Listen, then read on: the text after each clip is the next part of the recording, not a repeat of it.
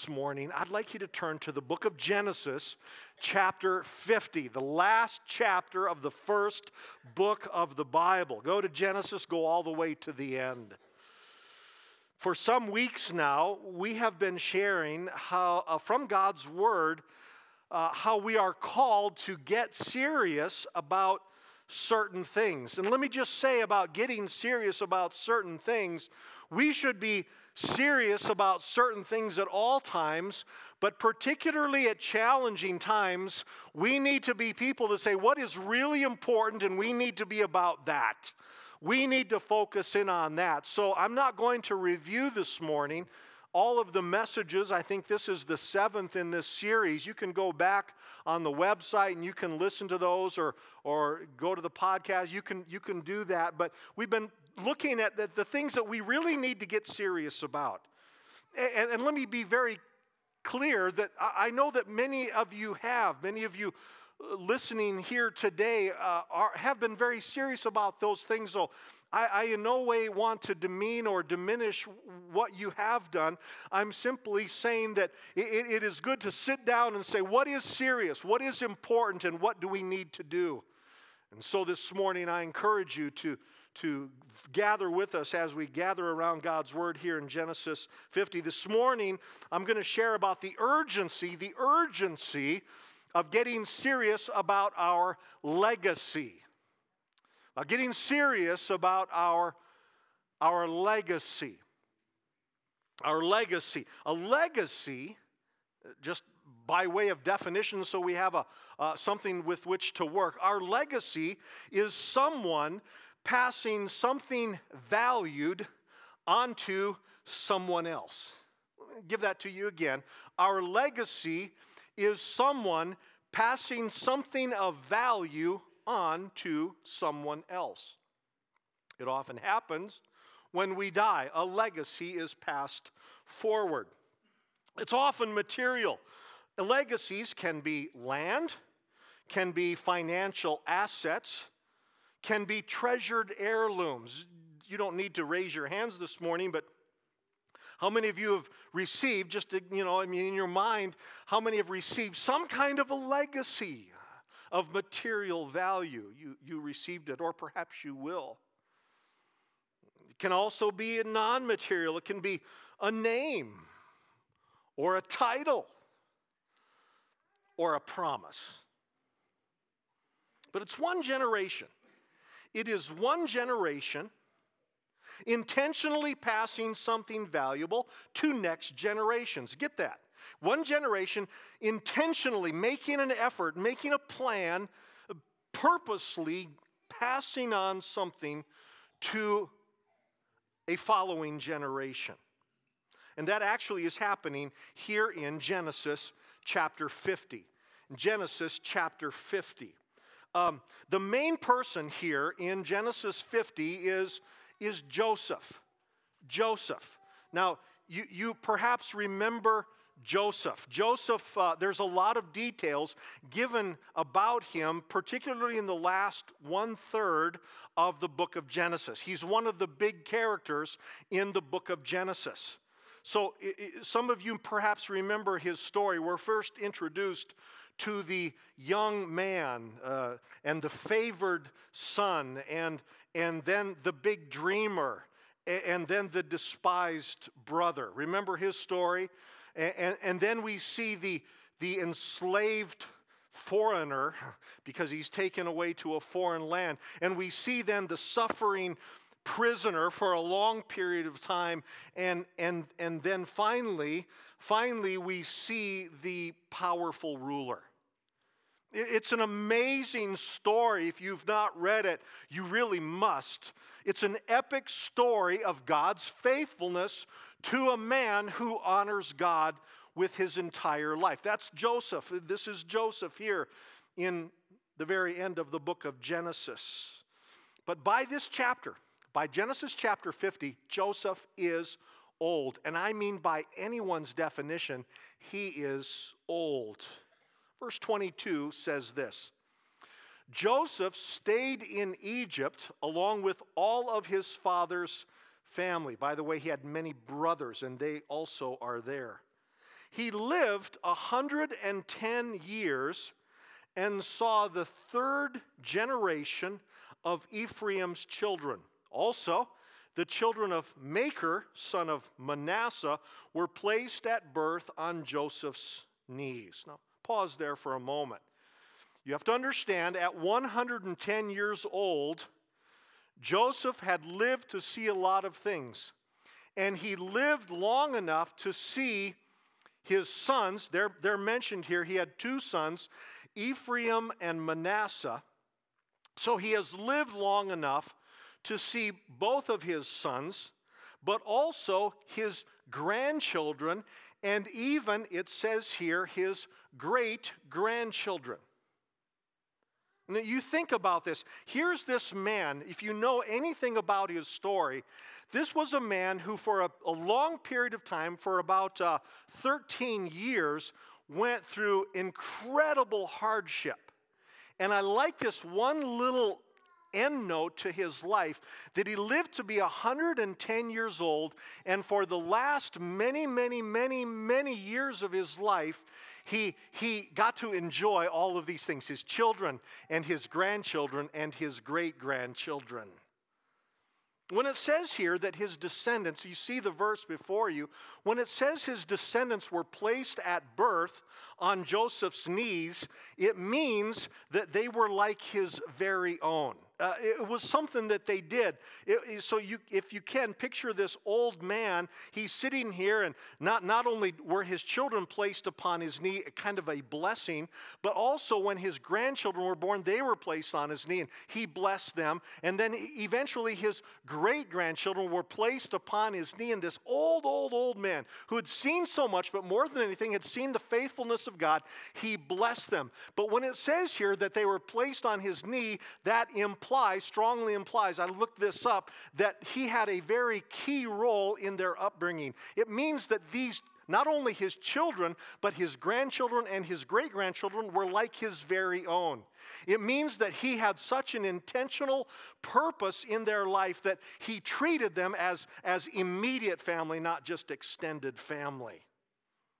He affected, what this tells us, what these few verses tell us, is that Joseph affected his descendants 3 generations forward. Old man, he's still affecting, influencing his family 3 generations forward. Now look at verse 24. Joseph then said to his brothers, "I'm about to die. But God will surely come to your aid and take you up out of this land to the land he promised on oath to Abraham, Isaac, and Jacob." Now again, I want you to get this picture in your mind. Here's this man, 110 years old. Those persons that he mentions here in verse 24 were actually Joseph's ancestors, 3 generations back. Great-grandfather Abraham, grandfather Isaac, and his father Jacob. So again, get this picture in your mind. Here is this old man. Joseph is remembering a promise made 3 generations back, and he's passing it 3 generations forward. Joseph here is declaring at the end of his life, he is declaring that the promise of God was not just for those before him, but for the generations that followed him. That's a powerful picture. It's something until recently I really even never noticed. I'd read through this, but here's this man who understands that what God did, God is doing, and I desire God to do later on. And finally, 110 very full years, Joseph gave these instructions. Verse 25, God will surely come to your aid, and then you must carry my bones up from this place. In other words, he's saying, when I die, don't leave me here in Egypt. When you return to the promised land, take my body with you. So the last verse of Genesis says that Joseph died. They embalmed, which means he's in Egypt. They mummified his body. And many years later, in fact, a few centuries later, the book of Exodus records his descendants carrying his embalmed body back to the promised land. You see, Joseph was, read the story, Joseph was incredibly powerful in the land of Egypt. He was arguably, for a time, maybe for the rest of his life, from age 30 on, he was essentially the number 2 man in all of Egypt, answering only to the Pharaoh himself. So Joseph was powerful. Because of his position, he was also probably very, very wealthy. But the legacy, at the end of his life, the legacy that he took seriously, the legacy that he was determined to pass to those who followed him, was the promise of God. Did you ever notice that here in Genesis at the very end of it?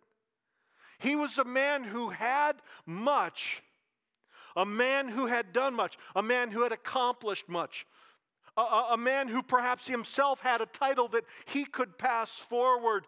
But more than anything, he wanted to say, the promises of God that were before me and the promises of God that have been with me are the promises of God for those who will follow me. And so here I bring it down to you. I want you to imagine yourself as somewhere in that line of people. I don't think anyone here today is 110 years old. If you are, meet me afterwards. But you're somewhere on the spectrum of life, and all of us have those who've gone before us. Many of us have, or perhaps will have, those who follow after us. But is it your great desire, above all anything else, to pass on a legacy of someone who received, who experienced, and who passes forward the promises of God? If Jesus saved you this morning, the most important decision you can ever experience in your life is to give your life to Jesus Christ. It's the most important thing that you will ever do. More important than where you go to college. More important than who you marry. More important than where you live. More important than what you do. More important than what you have. More important than what you give is, who do you know? If you know Jesus Christ, glory to God. He has saved you. He has transformed you. He has redirected your ultimate destination from hell to heaven. Glory to God. If you're saved this morning, say amen.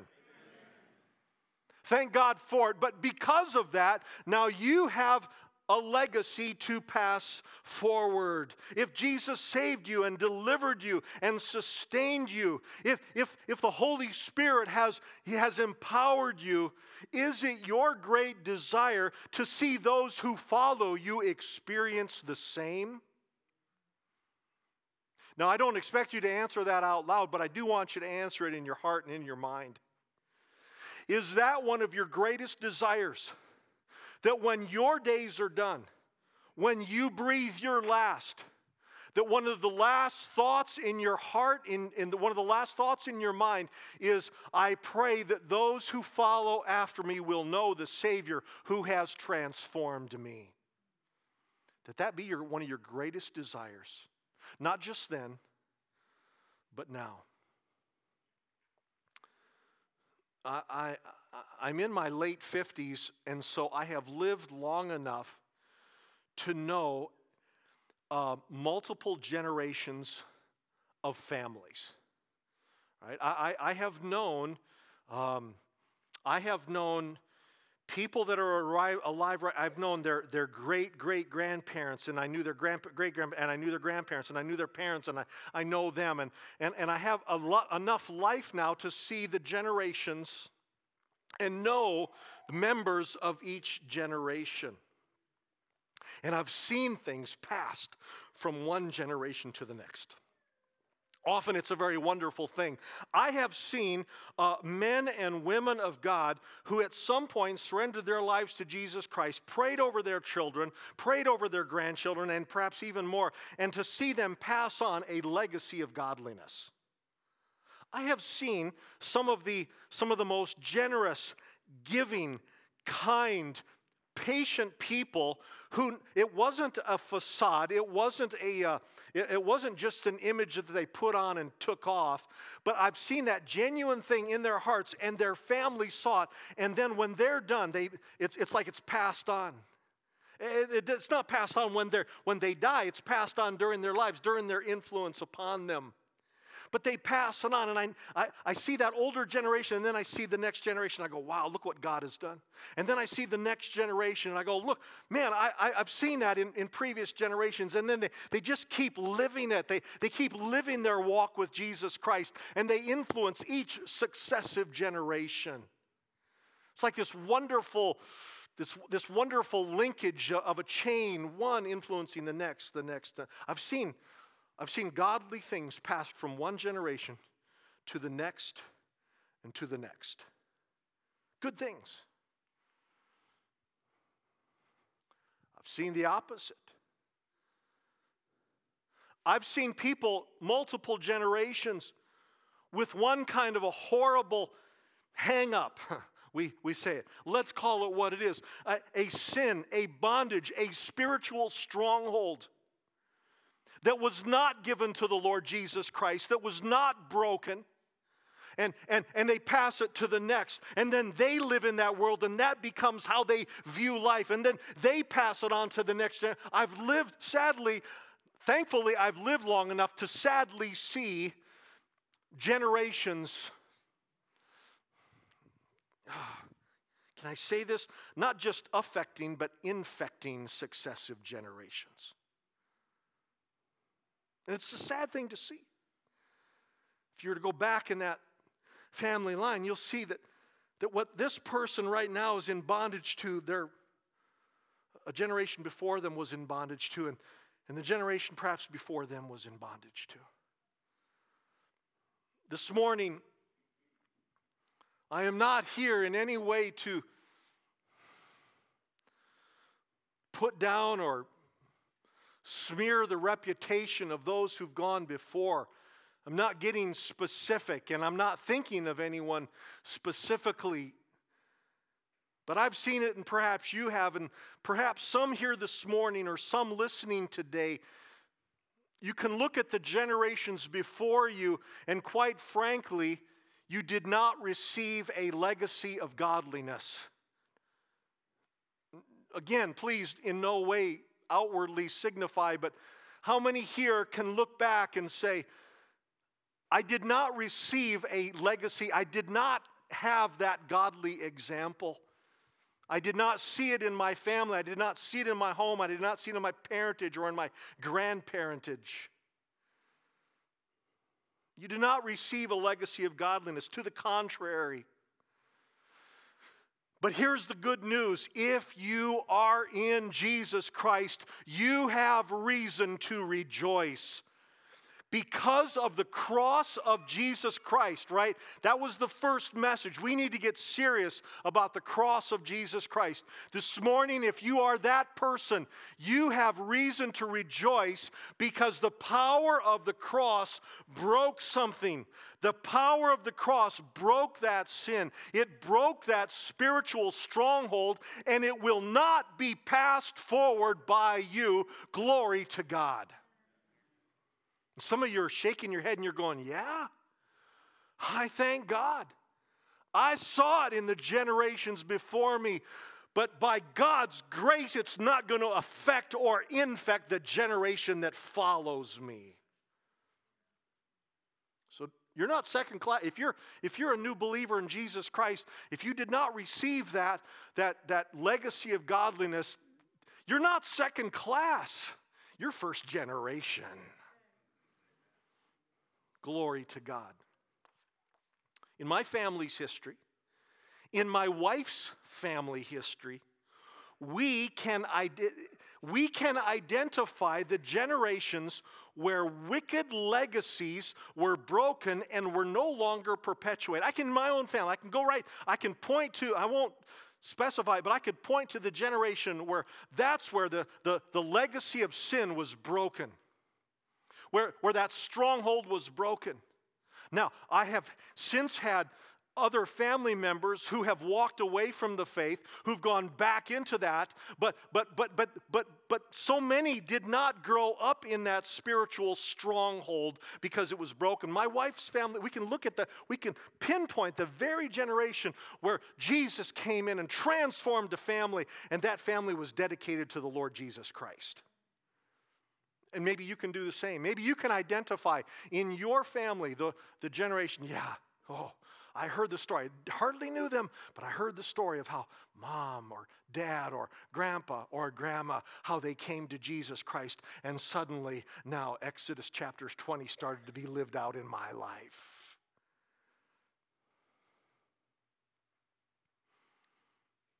So how's it going to happen? How does that happen today? How does this happen to where when we go or throughout our lives, that we pass on a legacy of godliness rather than of wretchedness? How does that happen? Two ways. First, through our words and through our example. What we say and what we do. Not just what we say and what we do, but because we're His, because He's working in us, because we're on this journey of discipleship, because He's continuing to deal with the rough edges and the stuff in my life, because of His power, then what I say and what I do is different, and it affects the people around me. Listen to this. It's from Psalm 78. It says this: "Give ear, O my people, to my teaching. Incline your ears to the words of my mouth. I will open my mouth in a parable.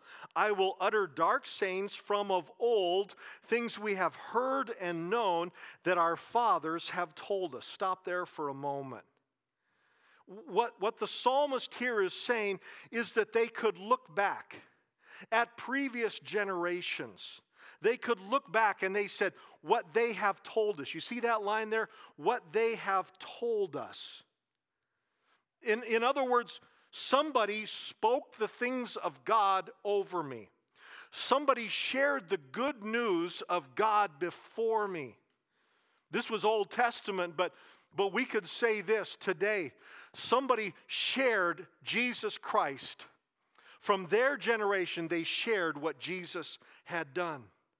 And then it says things that we have heard and known. So it wasn't just something that people before us did or things that I heard they experienced, but these are the things of God that I have experienced.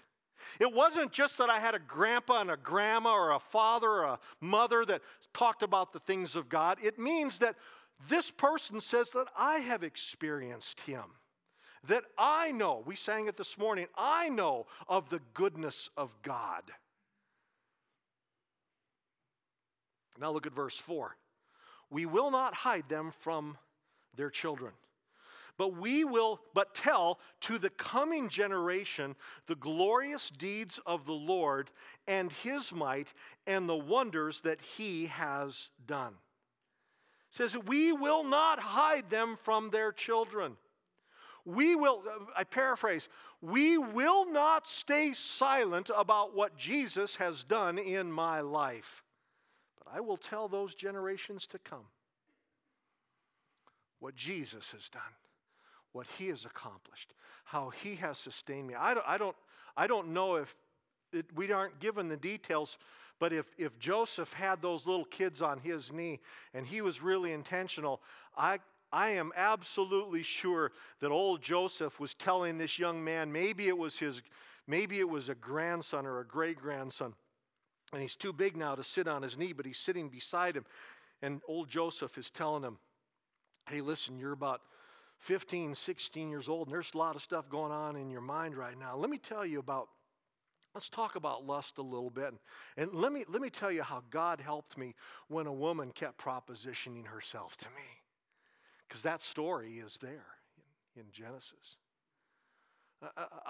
Or there's a great disappointment in somebody, and so he tells the coming generations, I kind of know what you're going through because I thought that I was going to get a position, but then I was forgotten in prison for 2 more years. See, that's part of the story. He passed it on, and so must we. We will not hide it. There are some of you who have never shared your conversion experience with your children or your grandchildren. And I really encourage you to do so. Don't be hard, and there may be some details of your BC life that you may not want to share, but you can allude to. So let me just tell you, or just be very frank with them if they're old enough and they can handle it. Just share with them, this is what Jesus has done in my life. Let them see it. Don't hide it from them. More importantly, live it in front of them. Don't say one thing and do another, but live your faith in Christ in front of them above all else. Listen to me, fellow parents. And I know that this is directed often at parents and grandparents and maybe even great-grandparents, but hear me on this. We do a lot of things for our children, but I want to do something in our children. We do a lot of things for our kids, don't we? We do so much for our kids.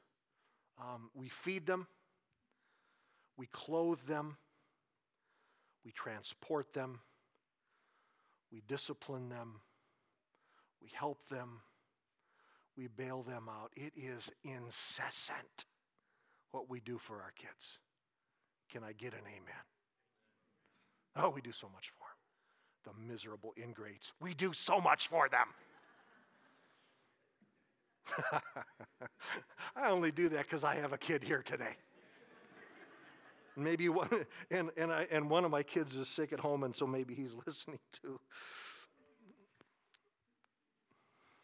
We do so much for our kids, and we're glad to do so. Come on, parents, we're just glad to do so, and we're just so thankful. I have found and still find a great deal of pleasure in doing something for my children. We do so much for them, but when we point next generations to Jesus, we do something in our children. We need to stop just doing things for them. We need to do something in them that will last forever. One of the greatest responsibilities you have as a father, a mother, a grandfather, a grandmother is not simply doing something for them, but speaking something into them that will change them and will in fact change generations to come after them. What you do for your descendants can be taken for granted or forgotten. But when you speak into them what Jesus has done in you and through you, you will eternally influence them and generations to come. I don't know if Jesus is going to return in my lifetime. Every couple months or every few years, somebody says, yeah, he's going to come back by this such and such a date. I don't listen to that anymore. I believe that he can come any moment. He can come before the end of this message. Glory to God. I'll let him finish it. It's wonderful. He can come at any time. But I know this, that I still have some years perhaps of living to do, and I want to influence those who follow me for Jesus Christ, so that when I'm gone, when I die, they will say, I knew a man named Gary who loved Jesus. I really don't care if they say anything else. What he did, what he accomplished, what he had. Just, he knew Jesus, and he pointed me to Jesus.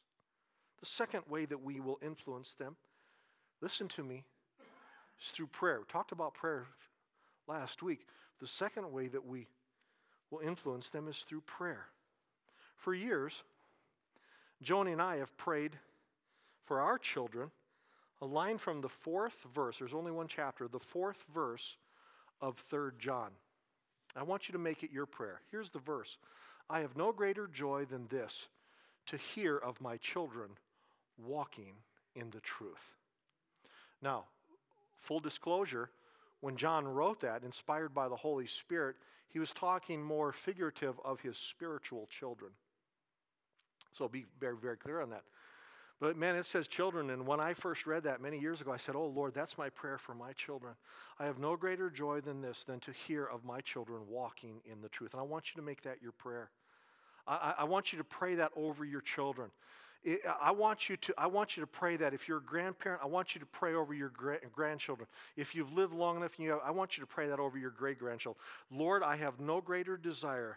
I have no greater desire, no greater urgency, no greater passion. I have no greater joy than this, to hear that my children are walking in the truth of Jesus Christ. I want you to pray. That's a directive from your pastor this morning. Please pray that over your children and your grandchildren and your great-grandchildren. Some of you are thinking, man, I'm not even married. I don't have any kids.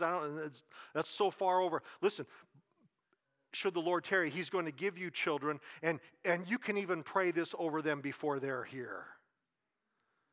Say, Lord, someday, believe that you give me those to influence. But may I pray for them that they will know you. Pray it over them. It's a fact of history that in socialist Russia, for decades, millions of Bibles were confiscated, and between 12 to 20 million believers were sent to prison camps simply because of their faith in Christ. This is not a commentary on our. You understand why in a socialist country, you understand why persecution to Christians always comes right after that? It's because in a socialist society, the state or the government is the highest authority. And so when a Christian says, no, there's a higher authority than even my government, there's this clash, there's this resistance. And that happened in Soviet socialist Russia. Millions of Bibles confiscated, millions of Christians hauled off to the gulag, the prison camp, simply because of their faith in Christ. Well, when the Soviet Union collapsed, Bibles were allowed and were suddenly and desperately needed.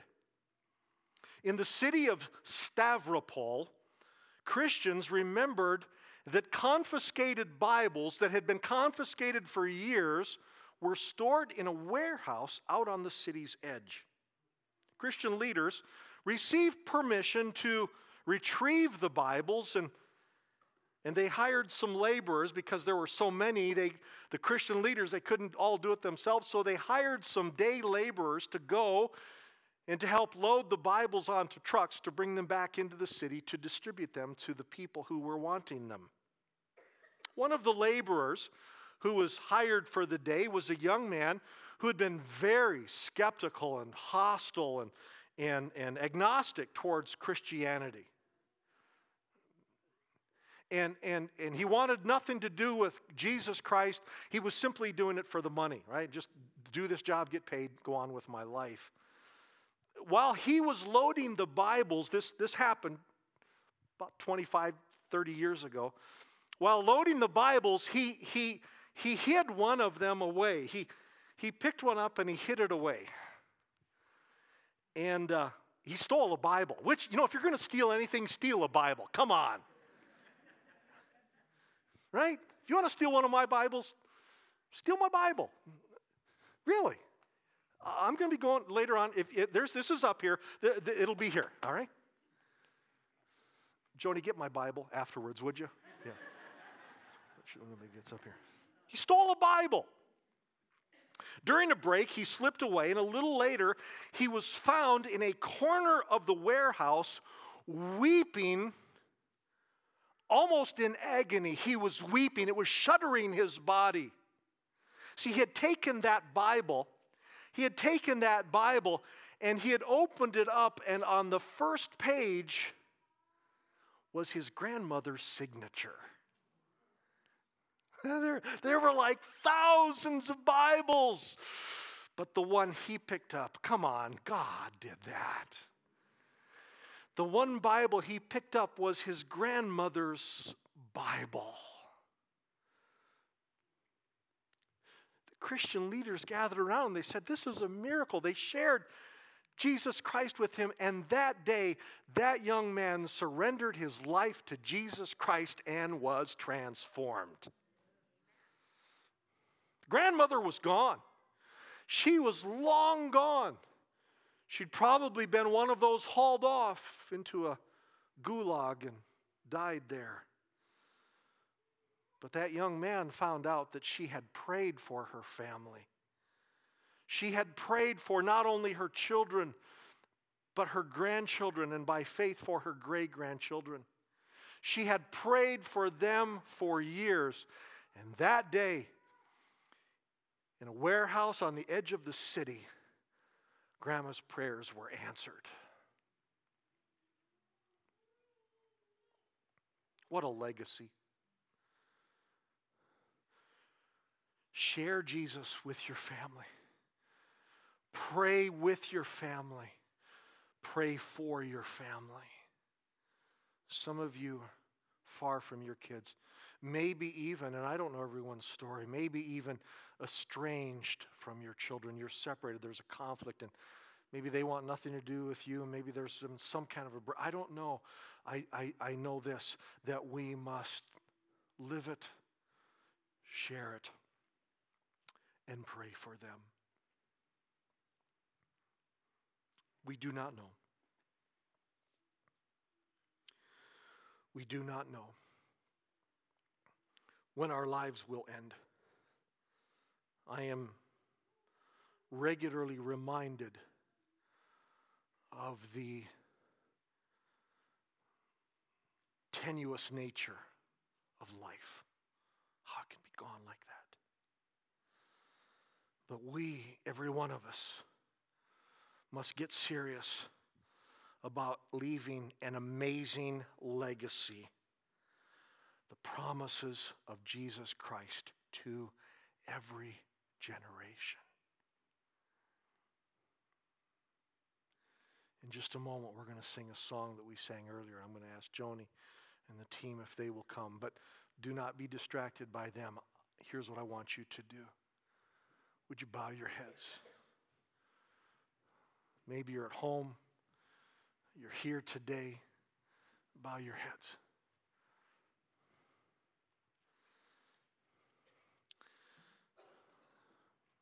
Lord, first of all, I pray that every person listening will know you. That regardless of what has gone on in the generations before them, that you will invade their generation, and that they will know you, and that they will serve you. It happens so easy, Lord, because you're the one who did the work. You died on the cross. You rose from the dead so that we, with sincere hearts, can simply say, Lord, I recognize what you have done. I recognize also that I am lost without you. So I surrender my life to you. I give my life to you. Become my Lord and my Savior. Forgive my sins. Change me. Redirect me.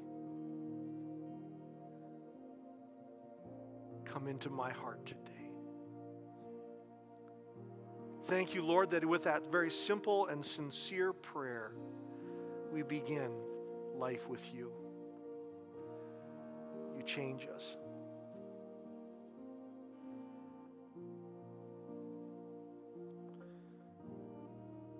But you didn't change us just to change us, but so that we could affect the generations that follow us. You transforming my life was meant for me and for those who follow me. So help me. Help us today to do this to every generation.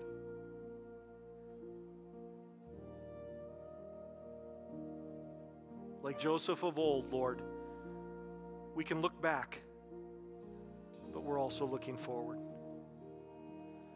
trusting you. In Jesus' name, amen. We're not done. I want you to stand, please. We're going to sing a song that we sang earlier. And I really appreciate it, by the way, how it's a new song. I think this is the first time we've sung it here. It may be familiar to you from the radio or something. When I first heard it, not too long ago, I told Joni, I said, we got to sing this song. And then I put the message together, and then I realized, oh, wait a minute. This is the same thing. It's from Numbers chapter 6. And as Joni mentioned, it's the priest praying this blessing from God over the people. Speaking of generations. I'm going to close in prayer in just a few minutes. But I want us to sing this and pray it. So sing it out. Come on. Sing it like you're saved. Sing it like you've been transformed. Let's sing it together.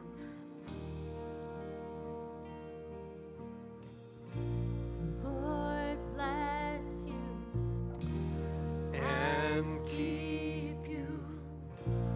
Make His face shine upon you and be gracious to you. The Lord turn His face toward you and give you peace. Bless you and keep you. Make His face shine upon you and be gracious to you. The Lord turn His face toward you and give you peace. Amen. Amen.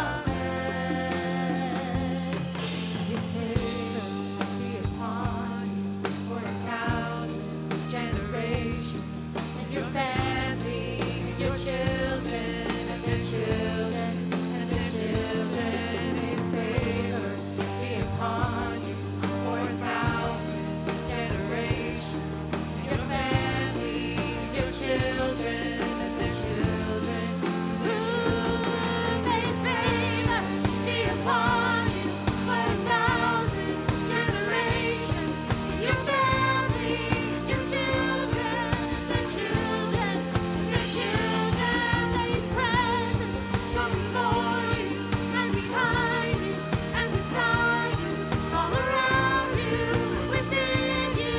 He is with you.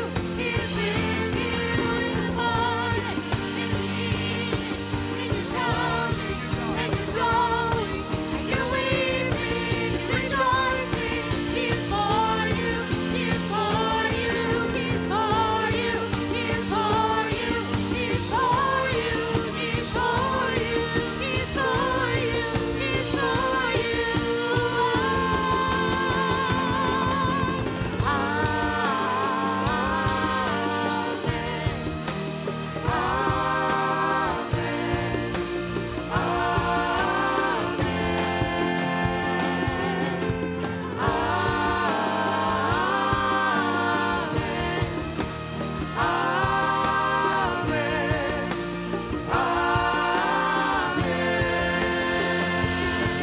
His favor be upon you for 1,000 generations, and your family, your children, and their children, and their children. May His presence go before you and behind you and beside you, all around you, within you. He is with you. He is with you in the morning and the evening, and you're coming and you're going, you're weeping, you're rejoicing. He is for you. He is for you. He is for you. He is for you. He is for you. He is for you. He is for you. He is for you.